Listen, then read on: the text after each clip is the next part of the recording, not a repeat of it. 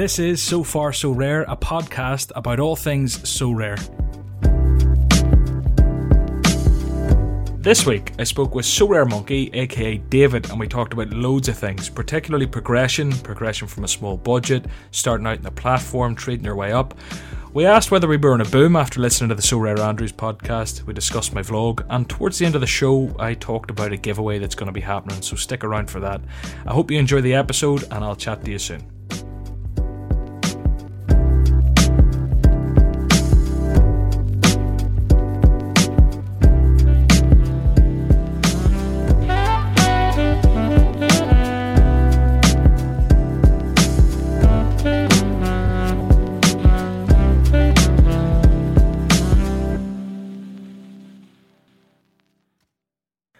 Sorare Monkey, SR Monkey, aka David. I'll probably stick to David to save the mouthful for the podcast. How are you? Thank you so much for joining me. You're very welcome. It's a pleasure to be on here. But for those that don't know, I was on a podcast of John's in a previous platform. But I'm very happy to be on this one. Sure, I'm just a scumbag. I'm like the Pied Piper. I jump around platforms and make people follow me from fire to fire. But no, yeah, Footstock. It was. I always sort of talk about it as it was the non-blockchain Sorare. It was kind of their supply kind of ended up killing them. Well, you could argue Football Index ended up killing them. But anyway, we'll not go too hard into that. But do you feel like Sorare compares, or do you ever compare them in your mind? Where do they stack up for you? Well, in a certain, in a simplistic form, yes, they do compare. You're buying cards to play those cards in tournaments. That's probably the end of the comparison because whilst Footstock had a great deal of potential, it's sort of, we won't spend too long talking about this, I'm sure, but Footstock had a lot of potential, but, for a multitude of reasons, it didn't take off, whereas Sorare now has got the financial backing, it's got the platform, these NFTs that are minted, so you actually own those physical cards. So I think Sorare probably is the superior product now. Well, it definitely is the superior product now. I think for like me and you and so many other people in the community, we've come from that world of failed endeavors or failed sort of platforms that we loved and played all the time, and we were as engaged with as much as, if not more, than Sorare. I don't think I've ever personally been more engaged than I am with Sorare, but it's important to kind of take those lessons. But I think like having been on those platforms and still being so bullish and Sorare, and I mean I think about those platforms and the lessons from that every time I record a podcast, every time I put information out there, every time I play the game, or every time I invest a bit of money. But I think even with all that kind of all those lessons learned and all those caveats, it's quite positive that we can still be so bullish. It shows just how strong a concept Sorare maybe is. But anyway, that's not how we planned to open the show, but here we go. You've been on the platform since the 22nd of August 2020. I don't know how active you were in the early days, but yeah, talk to us about your journey. Give people a bit of context about you and where you're at. Well, I'm sure that I didn't realise it was that early, but I'm sure a lot of people will have a similar story. August last year, I signed up for Sorare. I can't remember, saw a link probably at that time, Football Index, probably on Slack. So I signed up, set my team, then looked at how to deposit, got awfully confused and left it. And I did the same. Yeah. And so the common players that I had were utter crap. I picked up guys, some of whom, were absolutely rubbish by the time I actually came to play the game. And I think it was the first actual player I bought was end of March this year. So pretty big gap, for a little bit of context, as we spoke about a minute ago, I was on Footstock. Footstock went tits up. I had roughly 20 grand in Footstock, which obviously disappeared overnight. My plan was at the start of the year to slowly move a little bit off Footstock into Sorare. Obviously, that plan went up shit creek immediately. So, I sort of licked my wounds and had a longer look at Sorare, started buying players, made the same mistakes that every person you've had on this pod and, half the users on the platform will have made. Scattergun. Magpie buying everything. Yeah, exactly. Buy any player, not thinking about strategy at all. And I sort of plugged along like that probably for a few months until start of July. I think I probably deposited 1 ETH between sort of March and the start of July. And then in July, I listened to a podcast at the time. I think it was the Sorare Andrews podcast. And they had a particular guy on called PSU Fans 2, who is an old DFS player, Daily Fantasy Sports, and he really knew his stuff. And listening to those pods sort of flicked a switch in my brain. And I sort of decided that actually I know a strategy now. And so I deposited a bit more and sort of went from there, and success sort of followed fairly quickly.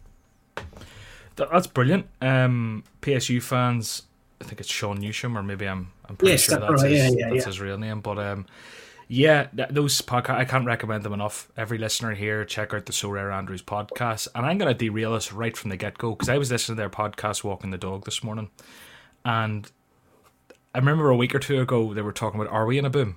And this week they said, we're in a boom. They've decided we're in a boom. The Andrews have declared we're in a boom. What's your stance on that? Do you think we're booming? Prices seem a bit mad. And not necessarily mad as in they're over the top, but in compared to what they were 3 weeks ago, a month ago, it's very hard to classify what a boom is. But I mean, the rare market is very liquid. There's a lot going on. And I had a quick look after hearing that podcast before we started talking. I just had a very quick look at Sorare Data's charts. Now, I don't like the auction volume history because I think it's very dependent on the team and players. If they drop an Mbappe unique, that number goes through the roof. It's very, very hard.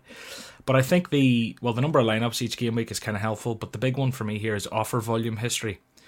And I know that you can't see this, so I don't know if you can pull it up just for your own knowledge. But regardless, I'm going to explain it poorly to you for everyone listening at home. Basically, back in that boom that happened, it was sort of 2 weeks even of just sheer madness, like offer volume, the highest it's ever been by like way high. And then it kind of died off May, June, whatever else. Picked up a wee bit July and August, and then we had a nice wee run in September. But compared to even September and October, you're talking like the sort of average volume each day is probably about double what it was back in September. And I'm not, this is very hard for me to describe, so I suppose all I'll say to anyone is go on to Sorare Data, click on market, go to charts and roll down and have a look. Have you got that in front of you? Yes, I have, yeah. Have you got a Lionel Messi tattoo? No. Or Dybala? The rings, does Dybala have that tattoo? Yes, he does actually, yeah. Dybala has that tattoo. Yeah, I've had it for years, yeah. What, is there a meaning for that tattoo, or is it just aesthetic? I can't remember where I saw it, but it wasn't Dybala, but I did notice it straight afterwards. Someone else had it. I think it's like some pop singer or artist, making me sound my age there, pop singer. Some pop singer. Big Harry Styles fan, are you? But look, you have the chart in front of you. Do you see what I mean? Like it's kind of steadily growing that offer volume, and I think that's important because that's kind of what's going on behind the scenes. Yeah, I think this chart backs up actually what I was going to. My response is that they spoke about are we in a boom a few weeks ago. And I thought, I'll have a look. Are we in a boom? And at the time, all of the Europe players were rising, as you would expect, because they're the only leagues that are going to be running over the next sort of 8 weeks or so. And I thought, yeah, maybe we're not in a boom. However, now every single player in every league's prices are rising. You know, you can't get any deals on decent MLS players now, Asia players. The prices have already skyrocketed, and the league's sort of, 8 weeks from restart. So are we in a boom? A boom for me is a period of sort of growth that, is exponentially bigger than we've had before. So from that point of view, I don't think we're in a boom. And if you look at this chart, there's no exponential growth, but I think we are seeing increased growth and increased liquidity across all markets. I think at the moment it's heavily focused on the rare market, primarily because of the utility you get from rare and super rare and unique cards. I think that soon, but actually perhaps we'll talk about this a little bit more later in terms of sort of progression. I think one of the questions focuses on this, but I think once they launch Limited Pro, I see limited cards prices sort of following suit. I do too. I think that Limited Pro could be huge for limited cards, particularly the goalkeepers. But the thing, just to kind of, for me, my closing thought on that boom thing, it's a very funny one because it's a big statement that's really hard to quantify. It's all opinions. It's like, what is a whale? Everyone's going to have a different answer. For me, if you have to question whether or not you're in a boom, you're probably not in a boom. Agreed. Definitely. Do you know? So while things are definitely more liquid, how much of that's down to a bottle bore, I actually don't know. I talked about him last week in the podcast, so if you don't know what that means, go back and have a listen.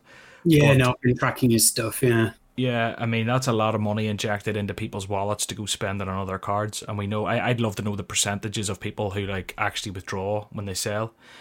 I think most of the money's recycled. I don't think there's many people withdrawing at the minute. But that's it. From him and sold to him, and they've just recycled the money straight back into the market. I think last month I maybe pulled out about 3 ETH or something. Maybe it was a big mistake, but it was just the sensible thing to do for myself. I was very vocal about it in my videos and podcasts. Kind of all but cleared off my car loan now, which is nice. And that means that no matter what happens going forward, at least I can sort of sleep easy at night, you know, and say, well, look, at least I got that cleared off and sort of took out some of my deposits. But anyway, what were we about to speak about? Were we still talking about the boom, or was there something you said we were going to talk about? Or am I just being a shit host? No, I think we'd finished what we were talking about. We did. Yeah.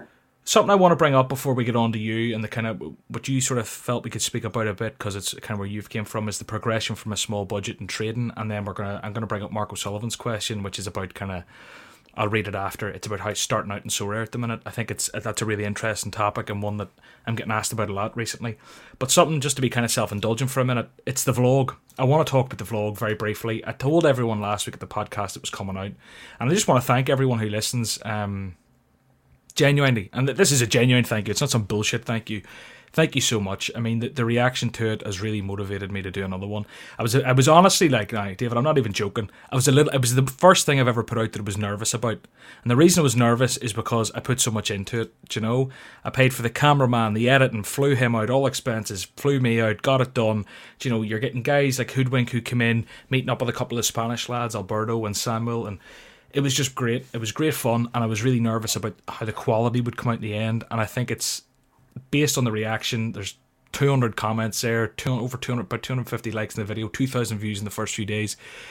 It's really nice. It's really good. And I'm just really excited to see what I can do going forward with it. So hopefully going to record another one towards the end of January. So this is a big shout out. If anyone can help me get tickets to AC Milan versus Juventus or Chelsea versus Tottenham, then, you know, that could be where the vlog is at the end of January, COVID depending. But yeah, look, I was just blown away.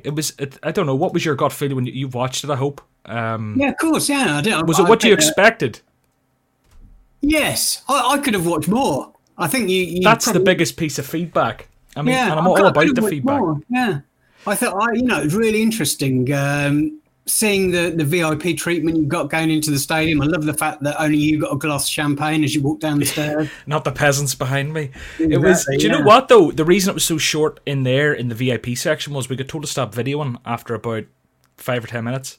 Okay, yeah. A little Spanish man came over and said, "Cuando either, okay, like what are you doing?" I don't know. I'm trying to do poor Spanish. He was like, "What are you doing?" I'm gonna throw in a. There's 2 of them for the charity thing. By the way, the swear count so far, I cursed 15 times in the first episode of December. I only cursed 3 times last week, and they were on purpose at the end of the podcast. I actually went a full podcast without cursing, which is strange because I really want to give money to charity, so I'm going to try and be a bit more bad-mouthed this episode. Anyway, yeah, a little Spanish man came over and said, "Have you got approval? You can't record in here." I was like, "I'm sorry, like, we didn't realise we needed to get approval. I'm an influencer." "Let me record, sir." And he was like, "No." And I was like, can we get approval? And he was like, "No." I was like, "Okay, so what are you telling me?" He's like, "You can't record in here because no one in here has signed like a thing saying they're happy to be recorded or something." And I was like, "Okay." So we took like a couple more slide videos, but thankfully we got away with a lot on pitch side. But the pieces of kind of feedback I've got that were great was a few people sort of mentioned actually popping up the Sorare team itself on the screen when I'm talking about it. Seems so easy now after the fact. 100% will do that next time. For the shots that were a bit further away from the camera, I've already ordered 100% like the lapel mics, for better audio from a bit of a distance. Yeah. A big one, which is actually a really flattering one, and it's as you just said, I'm over the moon with it, is people want more content on it. People want it to be longer. So I'm thinking next time we'll do the normal vlog, sort of aiming for 12 to 15 minutes, and then maybe have kind of like the outtakes and then side conversations. If there's a bigger group of people there, see if we can record some sort of trades and negotiations happening live. One thing I really wanted to do was Alberto, who was there, Soberv is his Discord name. He had a Mo Salah that I really wanted. So I really wanted to get him laced, get the sangria into him, talk to him about a wee Tadic for Salah sort of deal, wee bit of ETH on top, and then tell him I'd buy him his dinner, but unfortunately he wasn't having it, so the negotiation failed. And then the last piece two questions on it, actually. Do? Two questions. I'm sure a lot of the viewers that watched it would like to know. Did you eat the squid omelette? And absolutely not. Absolutely not. I'm not joking, I got up and went and was sick in the toilet in that cafe. And I was away for, honestly, like 15 minutes. Really, like 15 minutes. And the thing was, and the beauty of it was that the night before when we had the dinner and the morning after when we had the dinner, Alberto, he's big into his food over there. Like, big into his food over there. He basically picked the restaurants, and when we got there, we didn't even look at a menu or order. We just said, get us a load of stuff. That's really nice. He has an inclination towards seafood, and the night before, we didn't even pick what we ordered other than sangria. And then the second day, for the morning, we sat down. I was dying. Alberto ordered a bunch of stuff in Spanish. I couldn't understand it. I went up to the toilet, was there for 10 minutes, thrown up, came back, and the food was on the table. It was legit. Like, I sat down, and I was like, what the fuck is that? Do you know? A squid ink omelette. I was like, are you serious, Alberto? Like, you know I'm dying here. Anyway, yeah, that happened. But and how much more footage was there of you playing football outside the Nou Camp?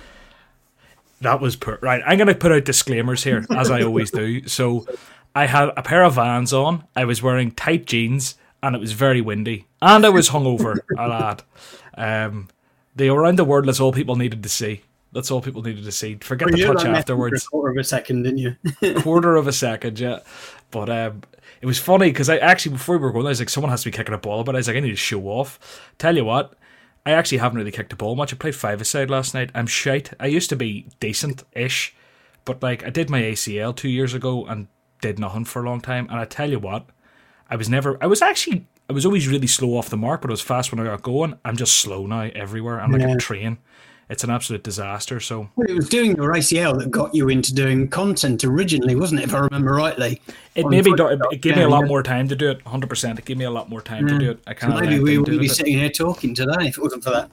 Maybe not. I think I did it not long before after I got into SoRare. I joined SoRare the weekend I did it. Oh really? Isn't that mad? That's mad. Just thinking now. Anyway, loads then. If only you deposited loads then. If only, yeah. I think I have to be thankful with how much I got away with. I got away with a few crackers. Like I got like a Nooble for like 70 quid, and like Bodart was probably pretty cheap. I got a few crackers to be fair, so I can't really complain, but if only it went a bit heavier. But anyway, regarding the vlog, just a big thank you genuinely to everyone who went and had a look. If you haven't had a look, go and have a look. There's a Frankie de Jong limited card getting given away on Christmas Eve if you go over and watch the video, and you'll see how you can enter that. But yeah, big shout out for tickets. If anyone can get me tickets to Chelsea Tottenham or AC Milan Juventus, come and be my friend. Let's go to a match and let's vlog it. So that's the vlog. What next? Yeah, let's talk about progressing from a small budget. So did you start in a small budget? Yeah, I think so. Yeah, I mean, I started on roughly 1 ETH over the first sort of month. And that was 1 ETH when an ETH was about $1,000. Yeah. So yeah, I mean that's not a small amount of money, but yeah, it's not like you're 200-300 quid. But I think when people come to me now with 200 to 300 quid to sign up, I almost say you better just trade, and you're not going to build a really competitive team with that, because limited's more accessible, but you're not going to compete in limited without the best players, and in rare you'll struggle to grind ETH with 300 quid at the minute. But anyway, I think $1,000 is kind of like, it is a barrier to entry, but it's just what the game is, and I think it's kind of a, if anyone asks me what's the least amount of money I need to start, that's kind of what I'm throwing at them these days. If you want to play SO5. If you want to jump in, have a team within a few days and start.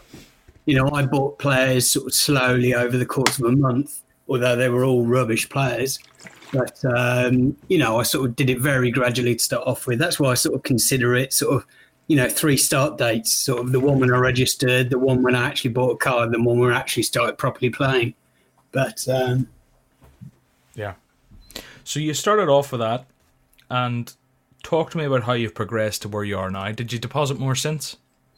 Yeah, no, definitely. Yeah, I had to stop work a couple of years ago for health reasons. So I don't have crap loads of money to sort of, shovel into sort of anything really. So I've when I have a bit of spare cash, I've sort of, deposited it. If I've seen a player that I like and he's within my budget, I buy that player. Obviously, things sort of as you start to do better on So Where. So Where is a good name for something like So Where? That's like a good name So for Rare, yeah. some sort of content. Anyway. So you sort of exponentially grow your gallery, don't you? Because you start to get rewards. So, from July onwards, I started to regularly win rewards, and started to win ETH. I got my first win a couple of weeks ago. I had a couple of podiums sort of over the summer. So, yeah, sort of... You've won twice? You've won twice? Have I won twice? You've won twice, which is great going. I'll have to look back and see what you do. It's sad that I can't remember that. My first main win, the first one where I got... it must have been a shitty week where there was like a load of crap for the rewards. But, the first decent win was winning Asia the last week of the season. I was over the moon with that because I put a lot of effort into sort of Asia, a lot of effort into all leagues. And I think when I joined, I didn't have the money, but I had the time. So I thought, well, I'll have a look at every single league, and see how much they are, the players, and whether I can sort of buy those players to build sort of global all-star teams. And that's essentially what I did. I sort of, at the time, the guys I wanted were the same guys that, you've got in your gallery. And, I'm a Liverpool fan, so I'd love to have, You'll Never Walk Alone, not his whole gallery, but at least some of the Liverpool guys. But, that wasn't in my budget. So I went to China. MLS even at the time, they hadn't released the new season cards, so their prices were obscene. They were a lot more expensive than Challenger Europe players. So, I went down the Korea and J-League sort of wormhole, and it was a tough learning curve because some of the names are different on So Rare as they are in, on things like Flash Score and Sofa Score. So it was tough, but, you gradually get there. I found watching one game a week from each of sort of, the K-League and the J-League really helped. But, I sort of really enjoyed sort of submersing myself when I had time on my hands to sort of do that, to go through all of that sort of stuff. I think, I tried the whole Asia bit for a while, and I found, because I'm just so engrossed in all the European football, it's like there's so many hours in the day. And then trying to, there is something nice about waking up on a Saturday morning and the J-League games are already been played and half of them are done, and then you can you're already in the mix. But I find I hate when I wake up and it's it's a Saturday, you've no plans, you're a bit hungover and you're waiting around 3-4 hours for football to start. It's like whenever you have an Asian exposure, you're going from the get-go. I used to love having Kikuchi and Tani for that reason. Probably one of my regrets is a sale, Kikuchi, but I might try and pick him off. What's his price like in this off season? Apparently no one's dropping in price. Is he? No, he's about half an ETH again now. Is he? Oh, he is. Oh, what a player. What a player. I suppose the risk there is that he goes to Bundesliga 2 or something. Yeah, the talk is he's going to do one more year in J-League and then move to wherever will take him. He's a decent player, so maybe he'll get a decent move, who knows. But yeah, but no, I think you're very shrewd with people. What I always kind of say is, as you've said there, it's either have a load of money or you have a load of time. And if you've got the time and you've put the time in, I mean, you've obviously been rewarded with those wins. And I mean, you've a really sort of big gallery now. You've 320 odd limiteds, nearly 200 rares and 4 super rares. I'll just ask you a quick question that's going in my head there on the super rares. Do you use them much? Do you go for a couple of D3 entries, or are they more kind of speculative super rares you have?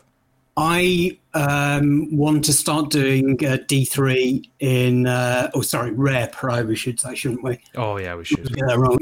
Rare Pro in when the Asia and the US League starts up. So I've literally just started buying super rares.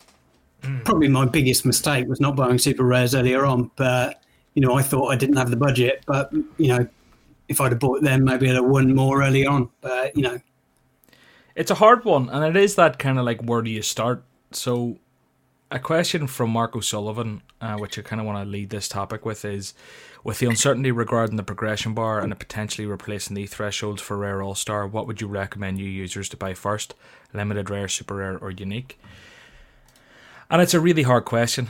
Again, I say this every week now because I'm asked this every day. I am genuinely asked this every day across socials. Where do I start? What do I need? Where do I go? Will you recommend some players? I always just give them the response of, and this is the God's honest truth. I can sit here. I was listening to a podcast. This is a really weird podcast for me to be listening to. What was it even? I heard someone who I know posted it, and I just said, okay, I'll give that a listen. Let me find it. It's called The Diary of a CEO by, what's his name? What is his name? Stephen Bartlett. I don't even know who this guy is. I listened to the first episode last night. And he talked to Molly May, right? Remember from Love Island? I don't know if you oh yeah, no, I do. Basically, Yeah, she's went on to be. She started off as influencer, and she's went on to be full blown creative director at Pretty Little Thing, which is a big thing. Anyway, one little line in that kind of stood out to me, and albeit this might sound a bit pretentious, but genuinely, it's kind of how I feel with the content. One of the questions he asked her was like, "Do you feel the more you grow, the less your average kind of viewer or follower can relate?" And that's how I kind of felt about my gallery, because I remember when I started making content, I was always really digging in the trenches, finding little bit gems over here and looking over there and buying the guys from Asia and doing this. And now I'm at the stage where my gallery's going to the point, and I got in early and everything else, where like, for someone to have a gallery like me, they need to literally be a millionaire and come in to play the game, or they need to have been like me and have grown over the last sort of 14, 16 months. So it's like, whenever people ask me this question of where do I start, I almost feel like I'm probably the least qualified person to answer this, because it's been so long since I've started, or so long since I've looked at budget players.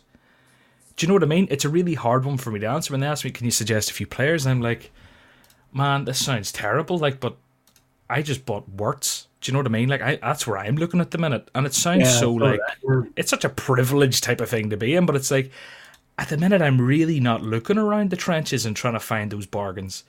So I always just say go to So Rare Data and use the player finder or the card finder, because that's what I would do.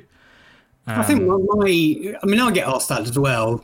I'm sure most people do that know people on the platform, but how much is your budget? If your budget is, 200 or 300 quid, then trade. That's literally the answer as well. There comes a point where you can't buy a competitive SO5 team, so your best bet is to try and trade, as you say. And then they go, what player will I buy? I don't know. Yeah. I always just find someone injured, or find someone who had really good scores and's injured, or find someone who, I don't know, is out of form. There's different things you can do there, but where would I tell someone to start now? It's a hard question. I think if I was starting now with a similar budget of 1 ETH, it's so difficult. But I would look for the league that is the cheapest comparatively.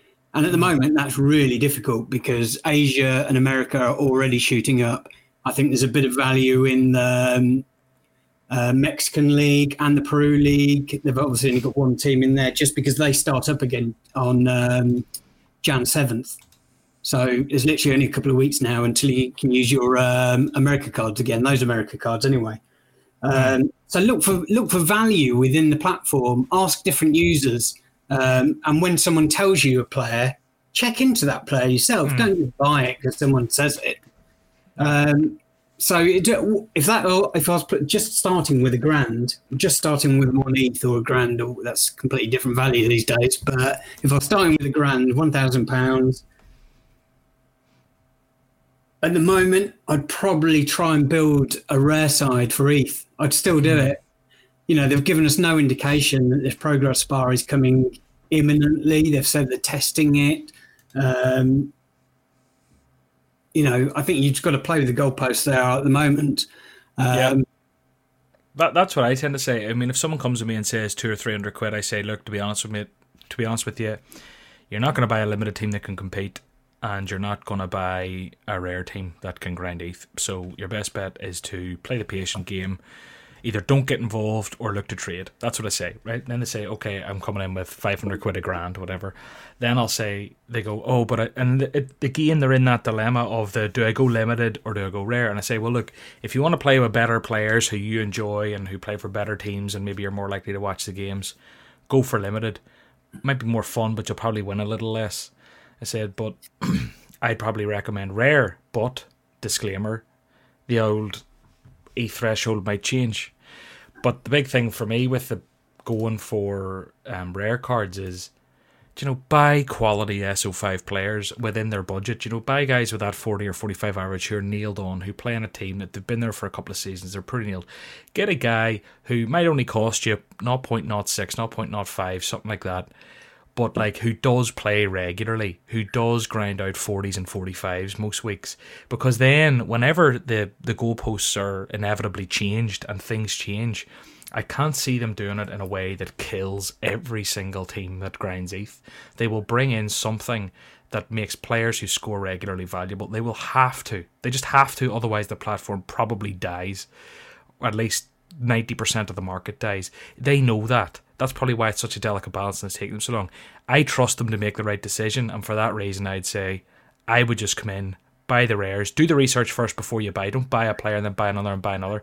Come in with a bit of a strategy, use your common goalkeeper, maybe get a sort of a stack in offence or maybe 2 defenders and then a midfielder and forward. Do what you have to do, build around that common keeper if it's like an Anderlecht keeper, for example, or it's a player that you can actually sort of stack the defence with. I mean, if you have an Alisson, you're not going to go and buy Trent or Van Dijk with that budget. So I'm kind of beating around the bush here. You know what I'm saying? Basically, what I say is aim high. I feel like long term you'll be able to trickle down to limiteds maybe, but I feel if you get stuck into limiteds now, the progression it's just not going to be there.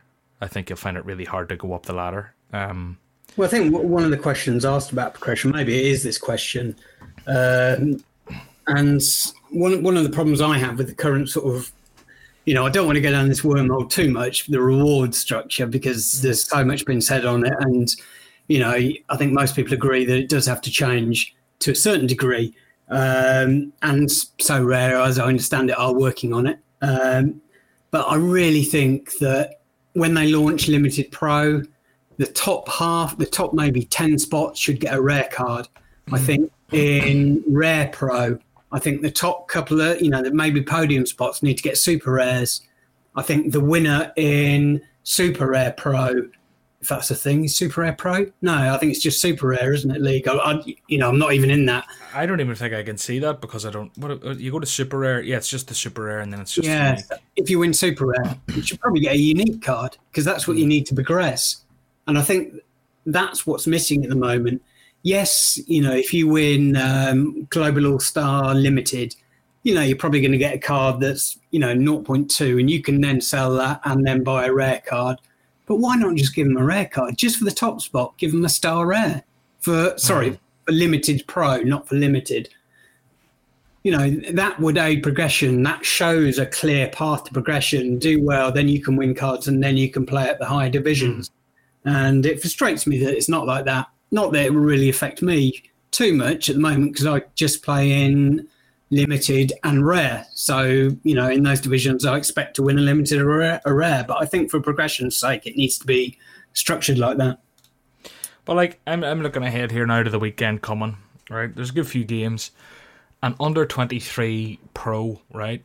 I mean, yes, okay, there's 5-star rares up for grabs. But I mean, you'd think that in the amount of money that goes into those teams and how competitive that is, as you say, there should be some sort of super rare there in the pool.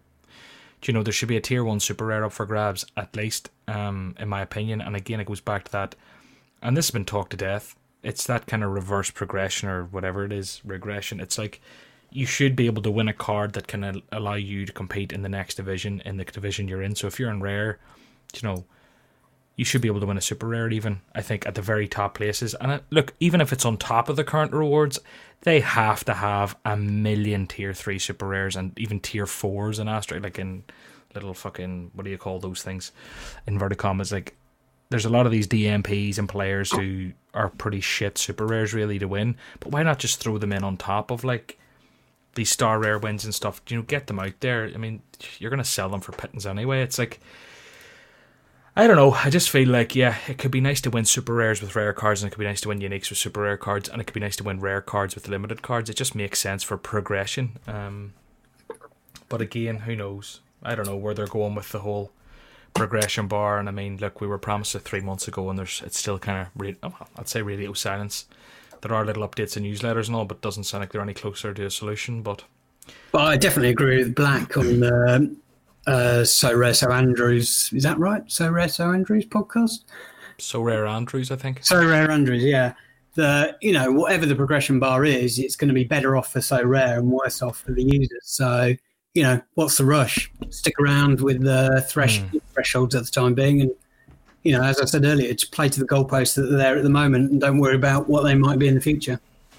Yeah. I think actually the ETH is something that I've underappreciated in recent weeks and months. Like, where I'll always like throw in the D4 kind of all-star team or the all-star rare team last with sort of what I've got left. But like in recent weeks, I'm starting to think that, hitting that 0.02 is nice every week. It adds up. Yeah, I've so far since I joined So Rare, I've nearly made an ETH off that. I wonder what I've made.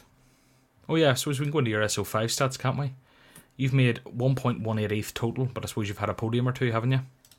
Yeah, so I think it works out about 0.8 ETH or something like that, just from those 0.02s. That's a decent amount of money.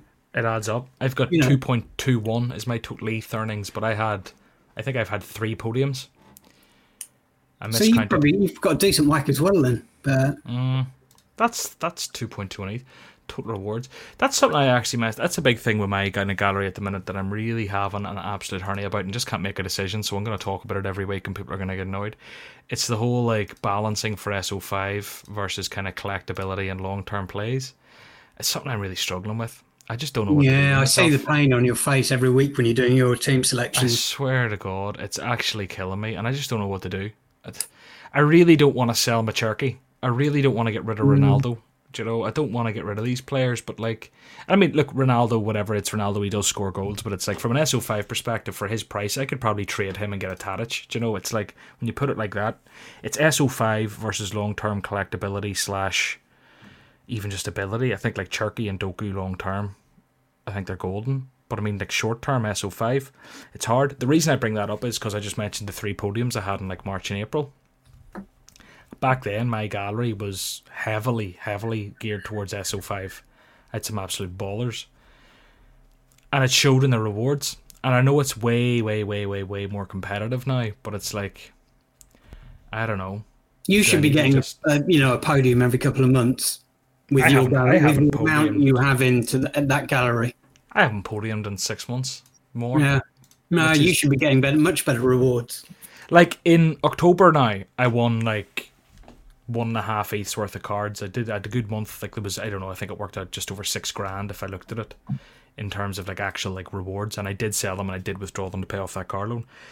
That was a good month. But I mean, there's a lot of tier 1s and 2s. And again, I feel like it's so competitive at the minute. Within that month, there was a couple of, I think I scored 420 in under 23s one week and got a tier 2 Tyberibo or something. Which was hard to stomach, But he's scored a couple of goals the last few weeks. But I occasionally watch your reward videos and the pain on your face when you get rewards. Every time. I've just never got a really, really good one. Do you know what, actually? It's so funny, though, because I had a moment this week where one of the most, like, oh, really? Who's this guy? Was when I got Koku. I got Koku as a reward, and I was like, who? Koku now is probably worth, like... He's brilliant. Yeah, he's a really good player, actually, yeah. An ETH and a half or something. If I went to sell him, I kept him, thankfully. I tried to sell him for like 0.3 when I won him. No one bought him.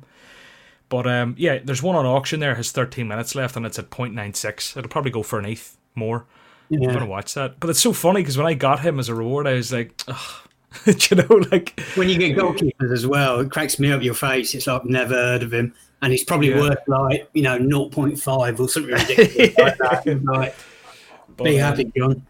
Look, bottom line is, I suppose... I think I need to transition a bit more towards SO5, but Do you know, I bought Wirtz. I was this close, by the way, to buying Nkunku the other night, and my card was declined because in Barcelona they froze it because of spending money in Barcelona. You know, they do that at times. So my card got blocked, and I didn't realise it until I went to bid in So Rare. It was gutted. I missed Nkunku by like seconds. I love Nkunku. He was brilliant. Even on Football Index, I used to have loads of him. But he was an absolutely blinding player. He's a blinding player. Absolutely, he is. But anyway, yeah, I don't know. It's something I need to look at. Maybe transition, maybe get rid of a few of these kind of longer term plays and stuff. Maybe get rid of a few of my shit super rares. But anyway, we'll move on. Have you ever worked out what percentage of your gallery is for, you know, potential growth of players, for young players that aren't doing anything now, or for SO5? Do you know how much of your gallery is literally... I don't know the percentage, but it's way too high. It's way too high. So you're probably talking half. Keep that in mind, yeah.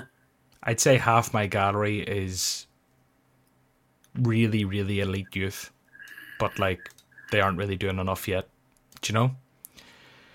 I look there. I have Nuno Mendes. Remember how he was meant to be the next best thing, and I mean he's a PSG now, under 23 defender, young, and he's just not scoring. El Hadj, Golden Boy a few years back or something. I don't know if he was Golden Boy, but he was something boy. He was really good. Calvin Stengs, remember him?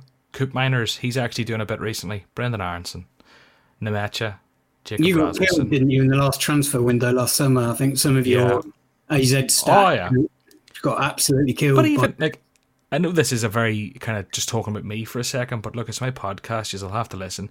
Cuisance. I mean, obviously, I bought him purposely when he's done nothing because I thought, like, long term, he has quality. Hopefully, he goes to Turkey or something and tears it up. But Boubacar Kamara, like, he was nailed, and he's been in and out. Can't trust him. Adil Ashish, he's never nailed down a spot. Kakare, a 45-point merchant. Zeno Van Huysden, injury-ridden, not doing great. Milan Van Nuyk's doing all right. Daryl Dike, Pepe, they're away. They're all away. Like, I could go through this whole gallery. Nico Williams, waiting until Trent's injured or he gets a transfer. Reece Williams went to Swansea, doesn't really play every week. Nicholas Raskin, got a few assists recently, which is nice. But I mean, Yunus Musa does nothing. I could go through them all. Doku's been injured. Zaida Yusuf, Marco Cana, Luca Oyen. There's just loads of them, and it's starting to do my bap in. But it's so hard to let go of them because I trust in a lot of these players long term, but it's so hard to think more short term and like what I could win on SO5. It's that opportunity cost, isn't it? It's like Cherky. If you could sell him for a decent price now, I know you don't want to. You could reinvest the money from from him and a couple of other players, buy some decent SO5 players now, and win back the money to rebuy him in 2 months. Yeah. Yeah, I know you can go for the short term, but think slightly longer term. Oh, okay. There's a conversation that'll keep me up tonight. But anyway, is there anything you want to talk about the progression or the trading aspect before we move on? From the trading point of view, we didn't really speak about that too much, but you know, one of the big differences between my gallery and say your gallery, apart from obviously yours is worth, you know, a huge amount more, is if I showed a friend of mine my gallery who was into football but not into So Rare, they probably wouldn't recognise a single name. And I've got 500 players. You know, a lot of them are, you know, rookie limiteds, but, you know, I paid like 0.0001 for or whatever. But regardless of that, they wouldn't recognise one name. If they looked at your gallery or, you know, even another person's gallery who, you know, just goes down the route of buying the premium assets, then they would recognise probably most of the names. So I looked outside the box. I looked for players. I don't like spending more than, unless it's a goalkeeper, more than 0.2 on a player.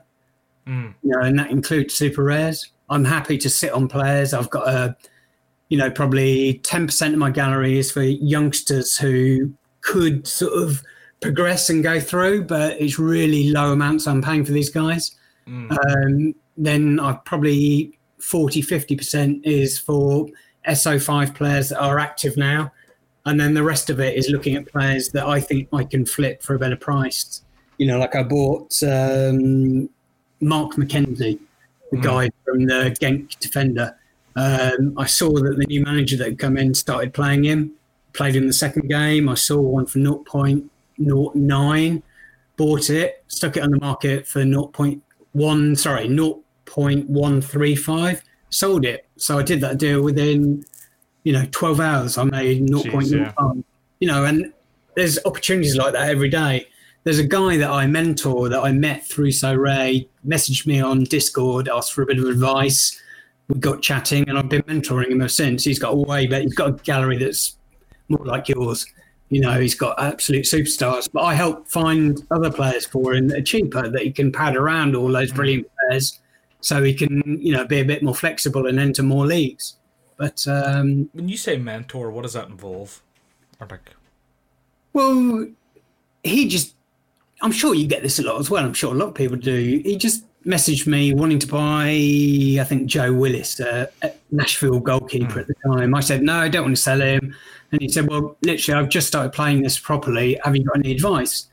So I spent a long time going through mistakes I'd made and what I would do if I was him. He gave me his budget. I'll say the guy's name because people can check anyway. But the guy's name is Travelling Pizza. I love the names. Based in Portugal at the time, and he's a really nice guy. And now we speak on Zoom, sort of, every couple of weeks. We do reward openings together, and he's just a really nice guy. And he's helped improve my game as well.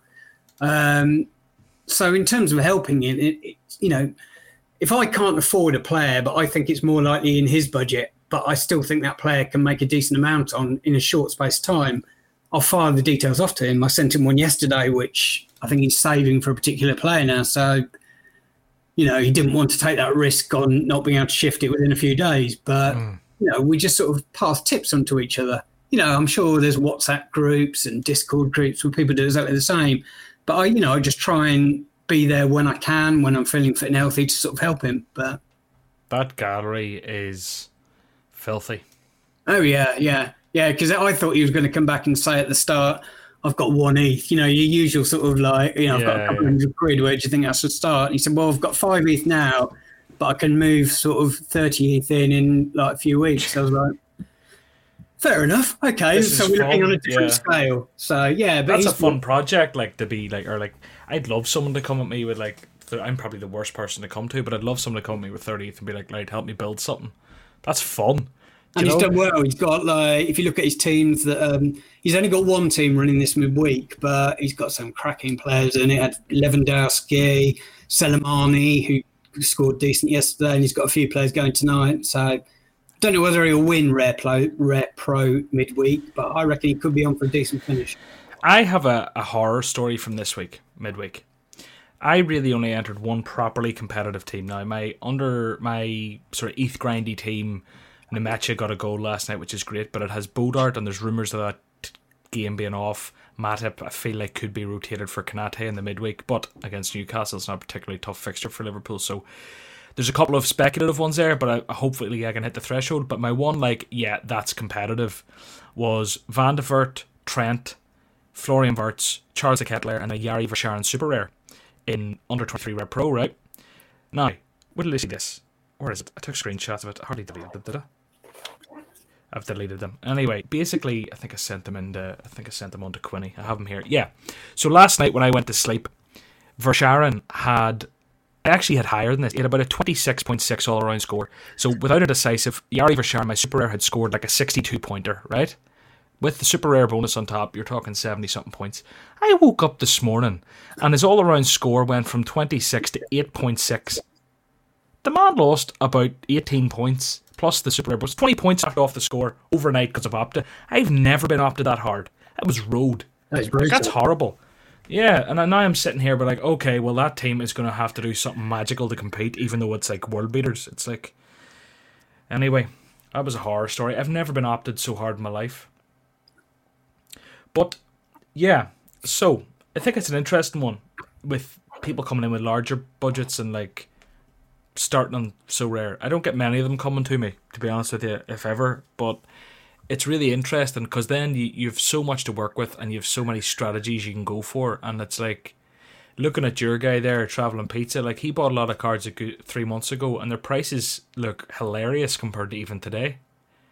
Do you know? Yeah, he actually bought Morioka. I didn't advise him to buy this player because I think he's due a fall. I just think he's, a nightmare scenario waiting to happen. But he bought a super rare Morioka for, I don't know, 2.5, 3. I actually can't remember the price. And his L5 at the time was okay, but it wasn't great. And then he had that period recently where he's just gone absolutely absurd. He had an L5 of over 70 or something ridiculous. And I said, stick your super rare on the market for 6 ETH or whatever.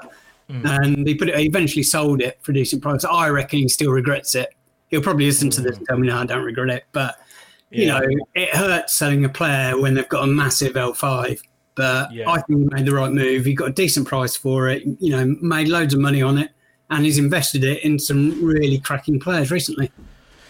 It is tough selling when people have cracking L5s. Someone who I'm thinking now I should maybe sell is Charles de Ketelaere. I was looking at selling him a month ago and there was no one biting for half an ETH, and now he's on the market. The cheapest one's 0.72, and his L5 is looking pretty good.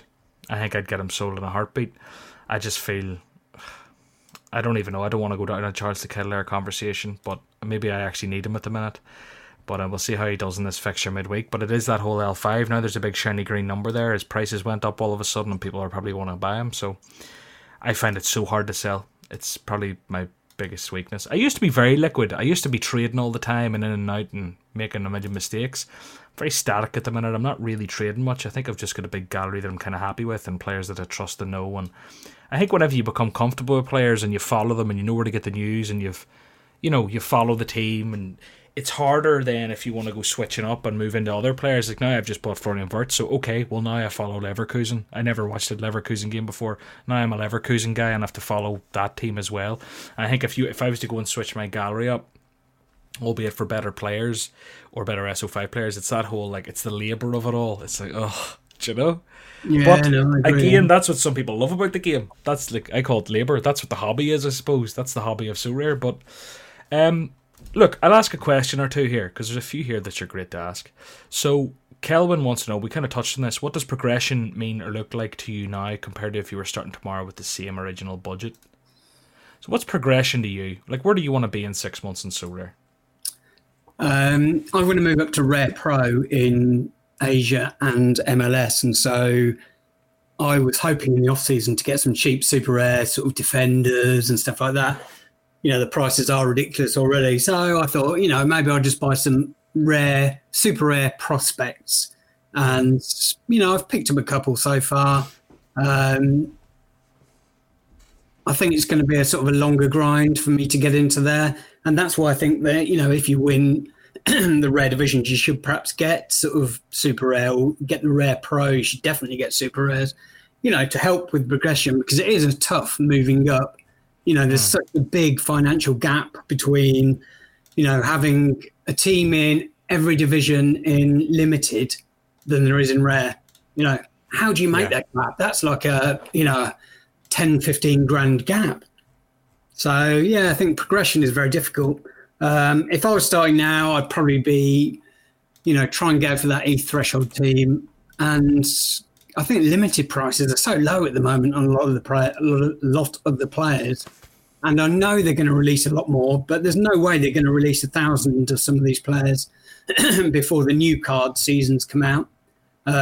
There's always going to be a lot of limited players, but I still think that you can make decent money trading them.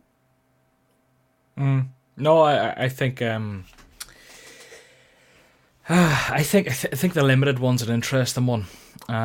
But I'm not going to go off on that. I'm going to go off on what progression for me is. I think progression for me is probably taking the ball lake and taking a few weeks to restructure. I think there's a lot of dead weight there now. And it's hard because while I wouldn't be taking losses on a lot of them, I think time has been my friend. ETH and the growth of Sorare has been my friend. I think a lot of them I'd probably actually make a profit on whenever I got them. But still, it feels like a loss because they're probably around the same price, so it's not like they've grown much. And it's like then you feel like you're giving up on the I wouldn't say it's a punt, but like whenever you buy a young player and you're like, this guy's going to be great in a season, and you've held him all season, or like the end of last season, say I bought him 7-8 months ago, and you've held them that long waiting for them to get that break, and I find it so hard giving up on them now. It's like I've literally let them sit there for 7 or 8 months. It's almost like it feels like a loss, and it makes it harder to cut the ties. Yeah. But I think the right thing to do and the disciplined thing to do with the likes of Maxim de Kuiper, Lucas Listens, these guys is just to say goodbye. And it mightn't be much ETH you get, but it all adds up. So for me, progression in the next sort of few months is probably to go back to being more SO5 friendly. When did you buy Melvin Bard? I bought Melvin Bard when? I don't know. Find out very quickly for you. It was probably one of my better buys. I got him for 0.4, I think, at the time, which was probably when ETH was pretty cheap, 7 months ago. Bought him when he was at Lyon, and he was kind of knocking on the door to play, and then he got the move to Nice, and he's been great. Now, yeah, blinding. I think he has some good scores, he has some bad scores, but there was a week him and Todibo, I stacked them every single week, and there was a week they both had hundreds, and I broke them up. Can't believe it.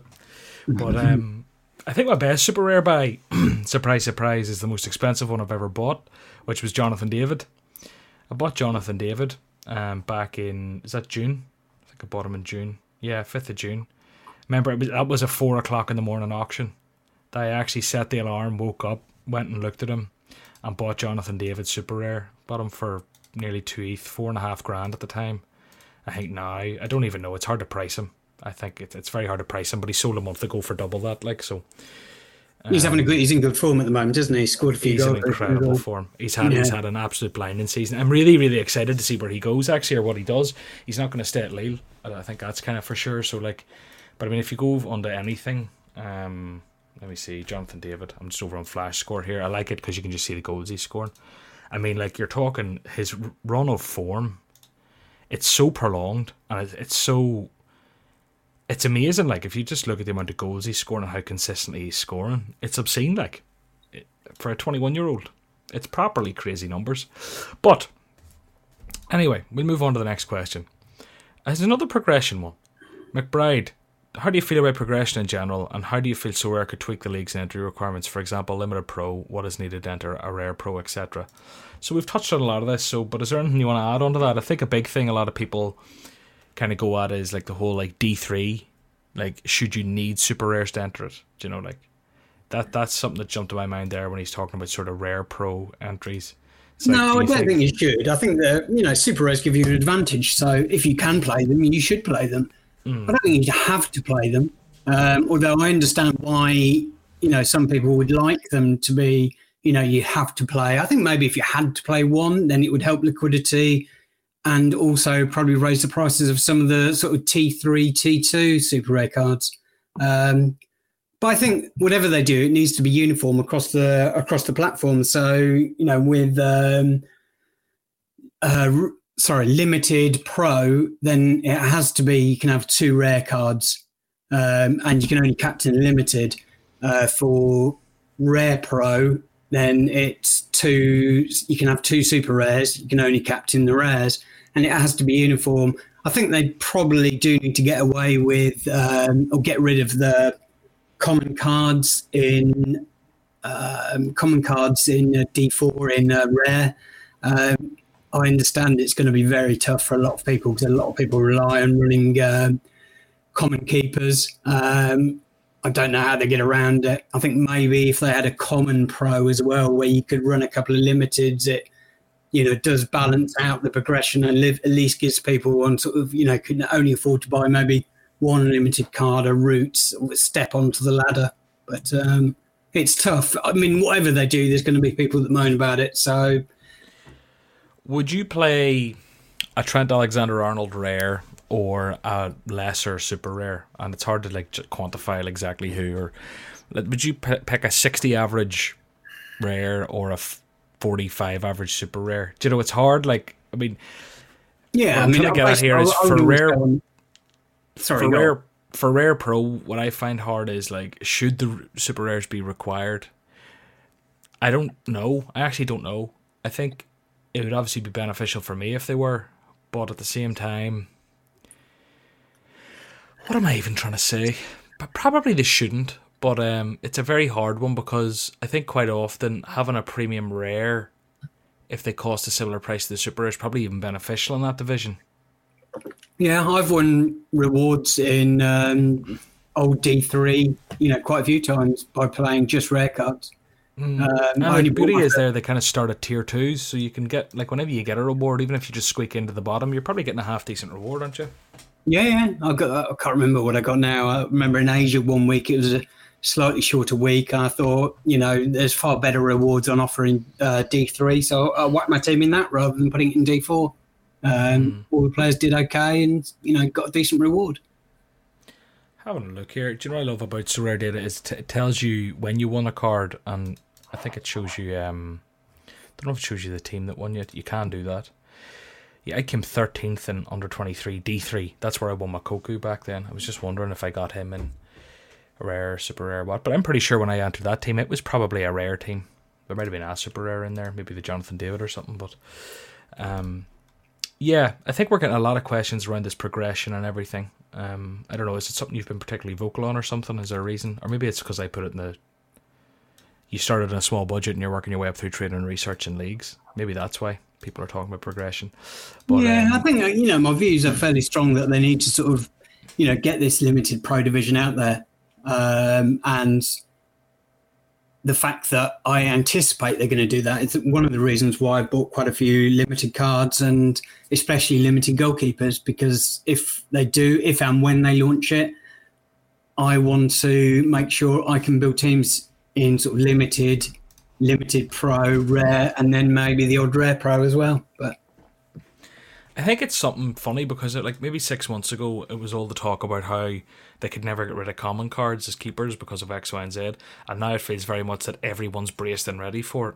It's like the next logical step is limited pro, and commons be stuck back to the casual or some sort of casual limited or casual pro, where you get to use those common keepers. But we just don't know the feature they're going to bring out. Does this progression bar, is there some sort of mode where you can put in any scarcity of card, they all have different bonuses, and it's all about points over X amount of time, and maybe those common keepers do still have a use, albeit they aren't as strong.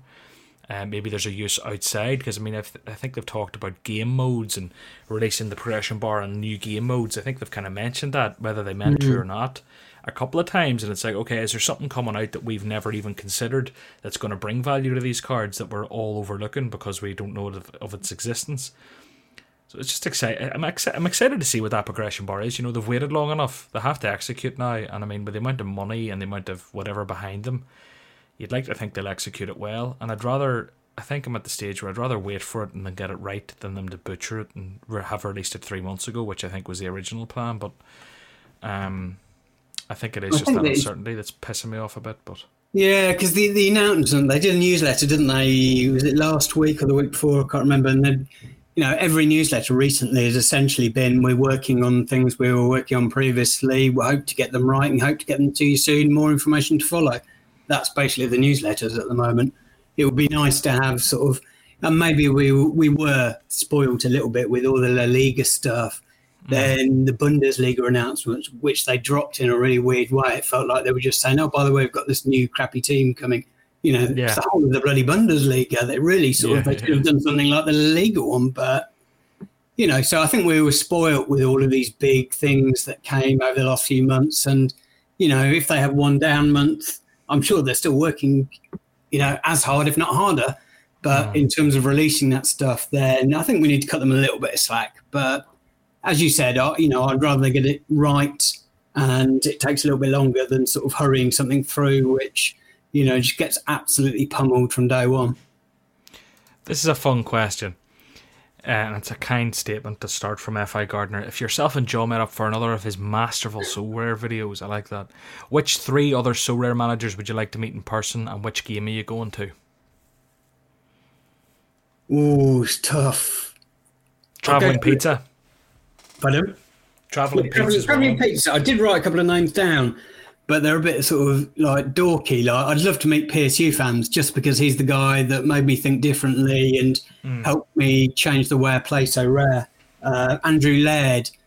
I've been listening to Andrew Laird for, I don't know, 7-8 years. Really? Did you listen to him through the DFS stuff? Yes, so I used to listen to him and a guy called Jordan Cooper, Blenderhead. Blender HD. I forget. But I used to listen to them doing DraftKings breakdowns, and I listened to him for years. So it was really weird sort of continuing to listen to him. So I'd love to meet him because I feel like I've listened to him every week, and that voice I recognised, and I sort of, could do the bingo card for him easily. So the kind of things he's going to say. The bingo card, by the way, was hilarious. A shout out. That was incredible. I don't even know if I can find it here, but who was it? Matt Hay or something put it up. I should have found this. I could probably find it now. But there was a bingo card put up about their podcast, which was incredibly accurate and incredibly funny. And then I was like, can anyone make me one of these? And he did. And it was very funny too. Yeah, they're brilliant, those ones. Yeah, I saw them. They came out. Was it last night or the night before? I can't remember. But yeah, they were good. It was Matt Hay McSee. So like on theirs, there was like Legends Awards, Joe Felix. Joe Felix comes up every week. Yeah. Pavel, So Rare Data. Was Wesley on yours? Wesley wasn't. Mine, what Matty put together was, I'm just speculating, Parejo. Look, I'm not an expert. 8 podcasts ago I talked about this. Drinks beer. Butchers a club player name. I'll be honest with you. I don't know what I'm talking about, and this is not financial advice, all of which are incredibly accurate as well. But fair play. Anyway, I bought it in. Who's the last? Maybe Quinny, because Quinny is another person I've heard his voice. His laugh cracks me up as well. I just feel like he'd be a good person to have a beer with. And then obviously Travelling Pizza, just because, I've spoken to him so many times on Zoom. We speak every day on on phones and stuff like that. It'd be great to meet him in person. But yeah. Yeah. No, I think that list would be similar enough to my own. I like that list. So the next question is from Hoodwink. You're heavily invested in limiteds. Is that your priority over rares just now? If so, why? He didn't enjoy limiteds himself. No is the answer. Definitely not. I've bought a lot of like the rookie. I think I mentioned earlier. I bought loads of like rookie cards and prospects, but they're literally the value on those is like 0.001 or whatever the lowest denomination used to be for buying them. They've already paid off. I bought like 100 of those, maybe 70, 80, something like that. And one of the ones I bought when they came out was the Lokomotiv Moscow keeper, the one that was a rookie card. And he actually started getting game time, and I sold him for like 0.03 or something, virtually paid for the whole rookie collection. So a lot of those, really have no value, and if they work out, they work out, and if they don't, they don't. It's such a low financial risk. Some of them are exactly the same as my sort of rare portfolio, although on sort of smaller scale, to build teams for SO5, goalkeepers, because I think goalkeepers just are always going to be generally valuable, and backup keepers, which is everybody's favourite strategy for, making a bit of coin. Absolutely. Okay, the next question is from Sean O'Neill. What are your under-the-radar picks for the new season in the MLS and Asia League? So do you have any under-the-radar picks? You're obviously got quite a lot of those players, or what do you think? It's so tough now because ones that I would have said under the radar probably a week or so ago now, their prices are not under-the-radar prices. Aaron Long, I don't know whether people are aware of him, plays for Red Bulls. Great defender, probably their best player actually, and he's been out for a lot of the season. He is back for the new season, and he's absolutely brilliant. I think he's probably worth a pickup. You can still get him relatively cheap. Actually, I probably shouldn't have said that because I haven't managed to get one myself yet. I'll have to buy a super rare here. in terms of a punting play, there's a guy that I watched a couple of times last season playing for Revs, the New England Revolution second team. Then he got promoted to the first team and has played a couple of games for them coming on as a sub.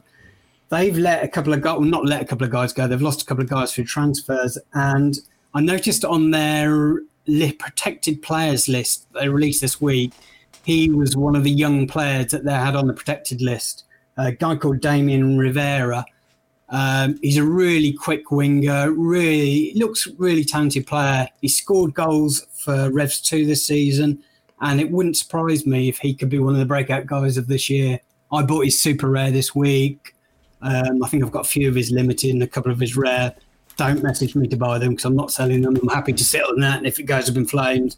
But you can still get him, I think, for like 0.015 for his rare card and literally nothing for limited. So he would be one. On the Asia side, it's a lot more difficult. I would say follow and subscribe to So Rare Japan. He does a Patreon, comes out every week, absolutely blinding. He's always available to ask you questions. He was on Hobie's podcast last week. Really intelligent guy, and he's got his hooks in, all of it. Like, he knows a lot of the players and the managers and stuff like that. So speak to him and listen to Hobie's podcast last week, because he mentioned loads on there, and I noticed their prices started to rocket when he mentioned them. But I've bought loads of guys primarily off advice that he's given me. You've got me over here. What did I say not long ago about like getting away from speculative under 23s and buying quality SO5? Yet here I am looking at Damien Rivera. Oh, and he's cheap as chips, though, mate. Yeah, that's absolutely nothing, and he could be. Who's the guy that Tajon Buchanan? That's the guy I think he could end up replacing in the team. Tajon got up to 0.5 this year before he's moved to Club Bruges.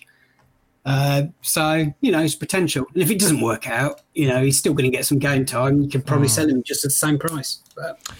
Well, I've just sent a speculative offer to Pavel. Let's see if he rejects it, which he inevitably will, and then we'll meet somewhere in the middle. Another question, and then we're not far from wrapping up, is from Jonathan Russell. I know SR Monkey is very knowledgeable. Is a very knowledgeable So Rare player. So here's a few questions I'd like to ask him. How many games do you watch a week? Try and watch one from each league that's going on. I end up watching way more Premier League just because it's easy. I watch Bundesliga. But yeah, no, I just try and immerse myself in all of the leagues. I kind of just, if there's a player that I have who's playing on a game that's on BT Sport or Sky, I'll probably throw it on unless I've real life stuff happening. Do you know? If I'm sitting around the house, a couple of hours to kill, if it's of an evening, and Napoli's on, I'm watching it. If Lille's on, I'm watching it. If I can get a Feyenoord or Ajax game, I'd love to watch that. There's so many games of players. Like, did I say Leon already? I like watching Leon. See, I'm probably the other way around. I sort of will watch games for players that I don't own, but maybe are thinking about buying, rather than the games of players I already own, just because I already own them. So I have to say, like, if I ever do buy a player, it's normally off the back of someone I trust saying this guy's the next big thing, or it's off the back of SO5 stats and me looking at them on So Rare data or whatever. It's very rarely because of an eye test, because I think most of the players that I watch I already know exist. So it would be very rare I'd look and be like, oh yeah. And I mean, look, if someone passes the eye test and I go and look and they've shot a 37, I'm like, okay, he passes the eye test, but he doesn't score well on SO5, so I don't really care. I bought one player off you saying that on the podcast. What? I bought one player that you said, you'd watched him and he passed the eye test. Well, maybe I was... Who was it? A St. Etienne midfielder. Oh, actually, I did. But you see, I already... Yusuf. Yes, yeah. And I've actually watched him since, and I think he's a good player. He's got potential. But he comes in through a few things, though, because he comes in through... Genesis was a big fan of him for a long time, who I really rate his sort of French football opinion. Oh, yeah. So that made me... Yeah. And then I think I owned the Rare, and I watched a St. Etienne game because I had like him, Adila Sheesh, and maybe they were playing against the team where someone as well. And he looked really he looked quality in the ball, and that's when I talked with him. I think I bought the Super Rare off the back of that for pretty cheap. Yeah, no, I bought the Rare. It wasn't a big expenditure. It was like 0.04 or something I paid. So yeah, I thought he was a good player. But yeah, so I do exactly the same. It's difficult sometimes, isn't it? You hear someone talking about it and you're like, oh, maybe I'll just buy him. Why not? The next question from Jonathan is, what's your process to find hidden gems? I suppose just watching games, is it? Yeah, watching games, but looking at data. I know Quinny does this quite a lot. I'm not a member of his, but I know he goes through Y Scout. I've been debating whether to get a Y Scout subscription myself, but, it's not cheap. But yeah, looking at sort of, XG data, looking for teams or players that have shitloads of shots but haven't scored goals. Is it because they're crap, or is it because they've just been getting unlucky? And trying to find players. I tend not to buy players that have got really high L5s because I just think there's nowhere for them to go. Their price can only go down, or, they get a move to a better team and then they don't play as much. So I tend to look for players whose L5s are a little bit lower at the moment. I like to buy a player that's got potential growth in terms of ETH. as well as SO5. I know that's like everything, but that's what I go for. There's one more question from Jonathan, and it is: when you buy players, do you have an exit strategy for each of them? Like, because if you're buying players to trade specifically, do you have a way you record all that, or do you just kind of have it in your head? Because when you have a lot of players, I do record it. If I buy a limited guy and I know he's just going into my pool of players that one day he may do all right and I may be able to sell him, then I just write that price down. So I do keep, it's probably not as, decent spreadsheet as other people keep. I am a numbers guy, but not really, putting all the information down. I do keep a record of them to try and just get a rough tally where I am against all that sort of stuff. But in terms of having an exit strategy for every player, yes, but then your heart pulls on it, doesn't it? We spoke about earlier, you're Jonathan David. It's going to be, if you ever want to sell, you probably never want to sell him, will you? It's going to be tough. Yeah. So you get tough players. I had another question for you. It was around, do you have an exit strategy for your players? This is what it was.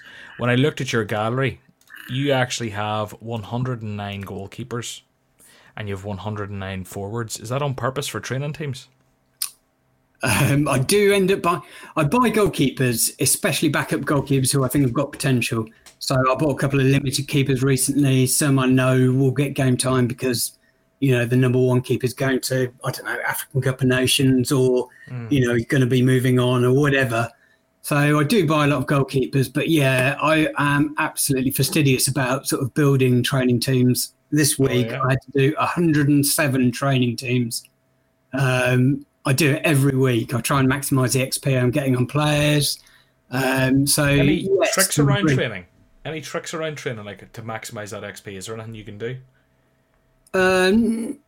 Not really. If you're looking to like common cards, I find it very useful for that at the moment, which is why I enter a common team every week because inevitably you're going to pick up a player that plays, especially if you're in the top 25% or whatever. So putting those sort of guys with guys that haven't got a game that week to try and train those guys up, even on down weeks, is like my best US striker at the moment.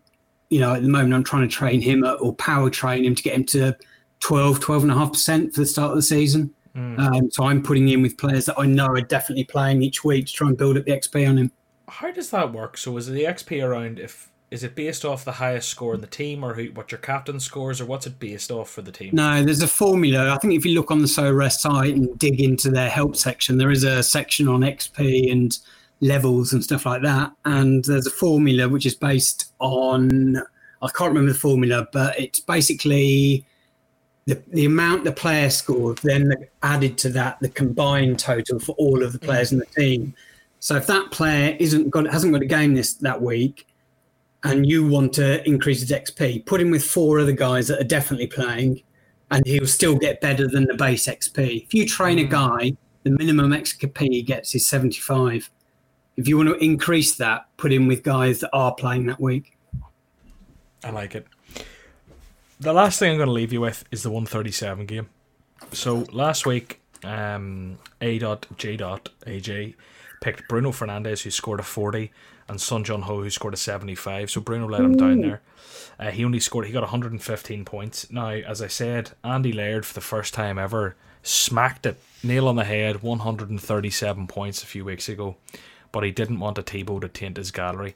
I'm sensing this could become a theme, that everyone who ever wins it just doesn't take the prize, and it's like this forever running prize. But you have a shot. If you can pick 2 players that in game week, I think it's 228, combined to score 137 points, you can win the Tebow. The Tebow, emphasize on the. So well, it's 2 players in mind. That is a massive prize. I know. It's actually kind of shocking. Speaking of big prizes, this is something I need to throw out there. I have an absolutely ginormous, monstrous giveaway coming imminently. I actually am going to record a video to announce it tonight, and then I'm going to get some artwork done. And there's going to be the 5 days of Christmas on Twitter exclusively. So if you don't follow me on Twitter, get your arse over there. When I say a big giveaway, what I'll say is there's a really nice limited. There's a rare forward that is like semi-premium, lacking a bit of form, but like a decent forward. There's a super rare forward who plays 90 minutes most weeks and does score goals, which is a huge Not thing to Wesley. give away. Not Wesley. I'd pay you to take him. And then there's a grand prize which is 99.9% confirmed, but it's a company, an NFT company who wanted to come in on this giveaway with me, but like what they've proposed to give away is like ludicrous is the only way to describe it. And for that reason I said, yeah, by all means, let's do it, because I'm very slow to get affiliated with NFT projects because I feel like I don't want to lead anyone down the garden path. But there's a giveaway here that everyone will be like, holy fuck. Do you know? Anyway. I'm looking forward to it. So keep an eye out for that on Twitter. It'll be announced as early as tonight, maybe tomorrow. The SO 5 days of Christmas, and the giveaway is going to be absolutely obscene. So, 2 players, 137 points, 1 shot. Are you going to take it? Real inspirational. I'm a Liverpool fan. I've got one Liverpool player in my squad who's a common Sadio Mane. I'm not going to play him. Okay. However, I'm going to go for Liverpool, guys. They've got a slightly tougher game, although it should be an easy win against Spurs this weekend. But I think that a defensive stack could be the way to go. So I'm going to go with an Alisson, Virgil van Dijk stack. So there's plenty of ways. Like if Alisson gets a clean sheet, then Virg can, get a 60, whatever. Then they can sort of, get there, or they could concede, but Virgil could score and they could still get there. So there's plenty of ways for that to work. So yeah, go for that, and it'll give me a bit of interest in watching the game. Apart from obviously supporting Liverpool. I think it's a solid strategy. I ain't gonna call it now that I think you're gonna overscore. I think you're gonna shoot a 150. I think you are. I think if that does happen and both keep clean sheets, I think VVD gets an 85. I think you'll come in at about the 145, 150 mark. But look, who knows? Who knows? Yeah. But anyway, David, it's been an absolute pleasure. Look, thank you so much for your time. Is there anything you want to part with? Is there anything you want to plug? Anything you want to talk about? Anywhere people can find you? No, I mean, I'm So Rare Monkey. Yeah, at So Rare Monkey on Twitter, and I'm at SR Monkey on So Rare. So yeah, give me a shout if you've got any questions. Happy to help. Good stuff. Don't be annoyed if I don't get back to you straight away. Good man. I'll chat to you soon. See ya. Bye.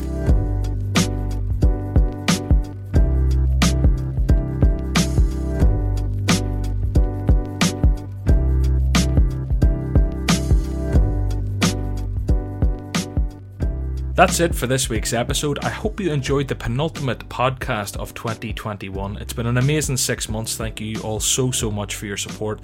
Every single review makes a big difference. Every time you subscribe, every time you mention it on social media. So to wrap up 2021, we're going to do it in style with a drunk cast, which will go out as usual. Might go out a bit earlier. We'll have a look. I think Christmas is a Friday, so maybe we'll stick it out a bit earlier in the week. But it'll also be live on my YouTube. So go over and check out John Nellis on YouTube. There's the vlog that I mentioned in this podcast over there, and we'll also be doing a live So Far So Rare drunk cast over there with lots of different faces who've been on the podcast this year, and have a few cans and have a bit of fun. So we'll chat to you then.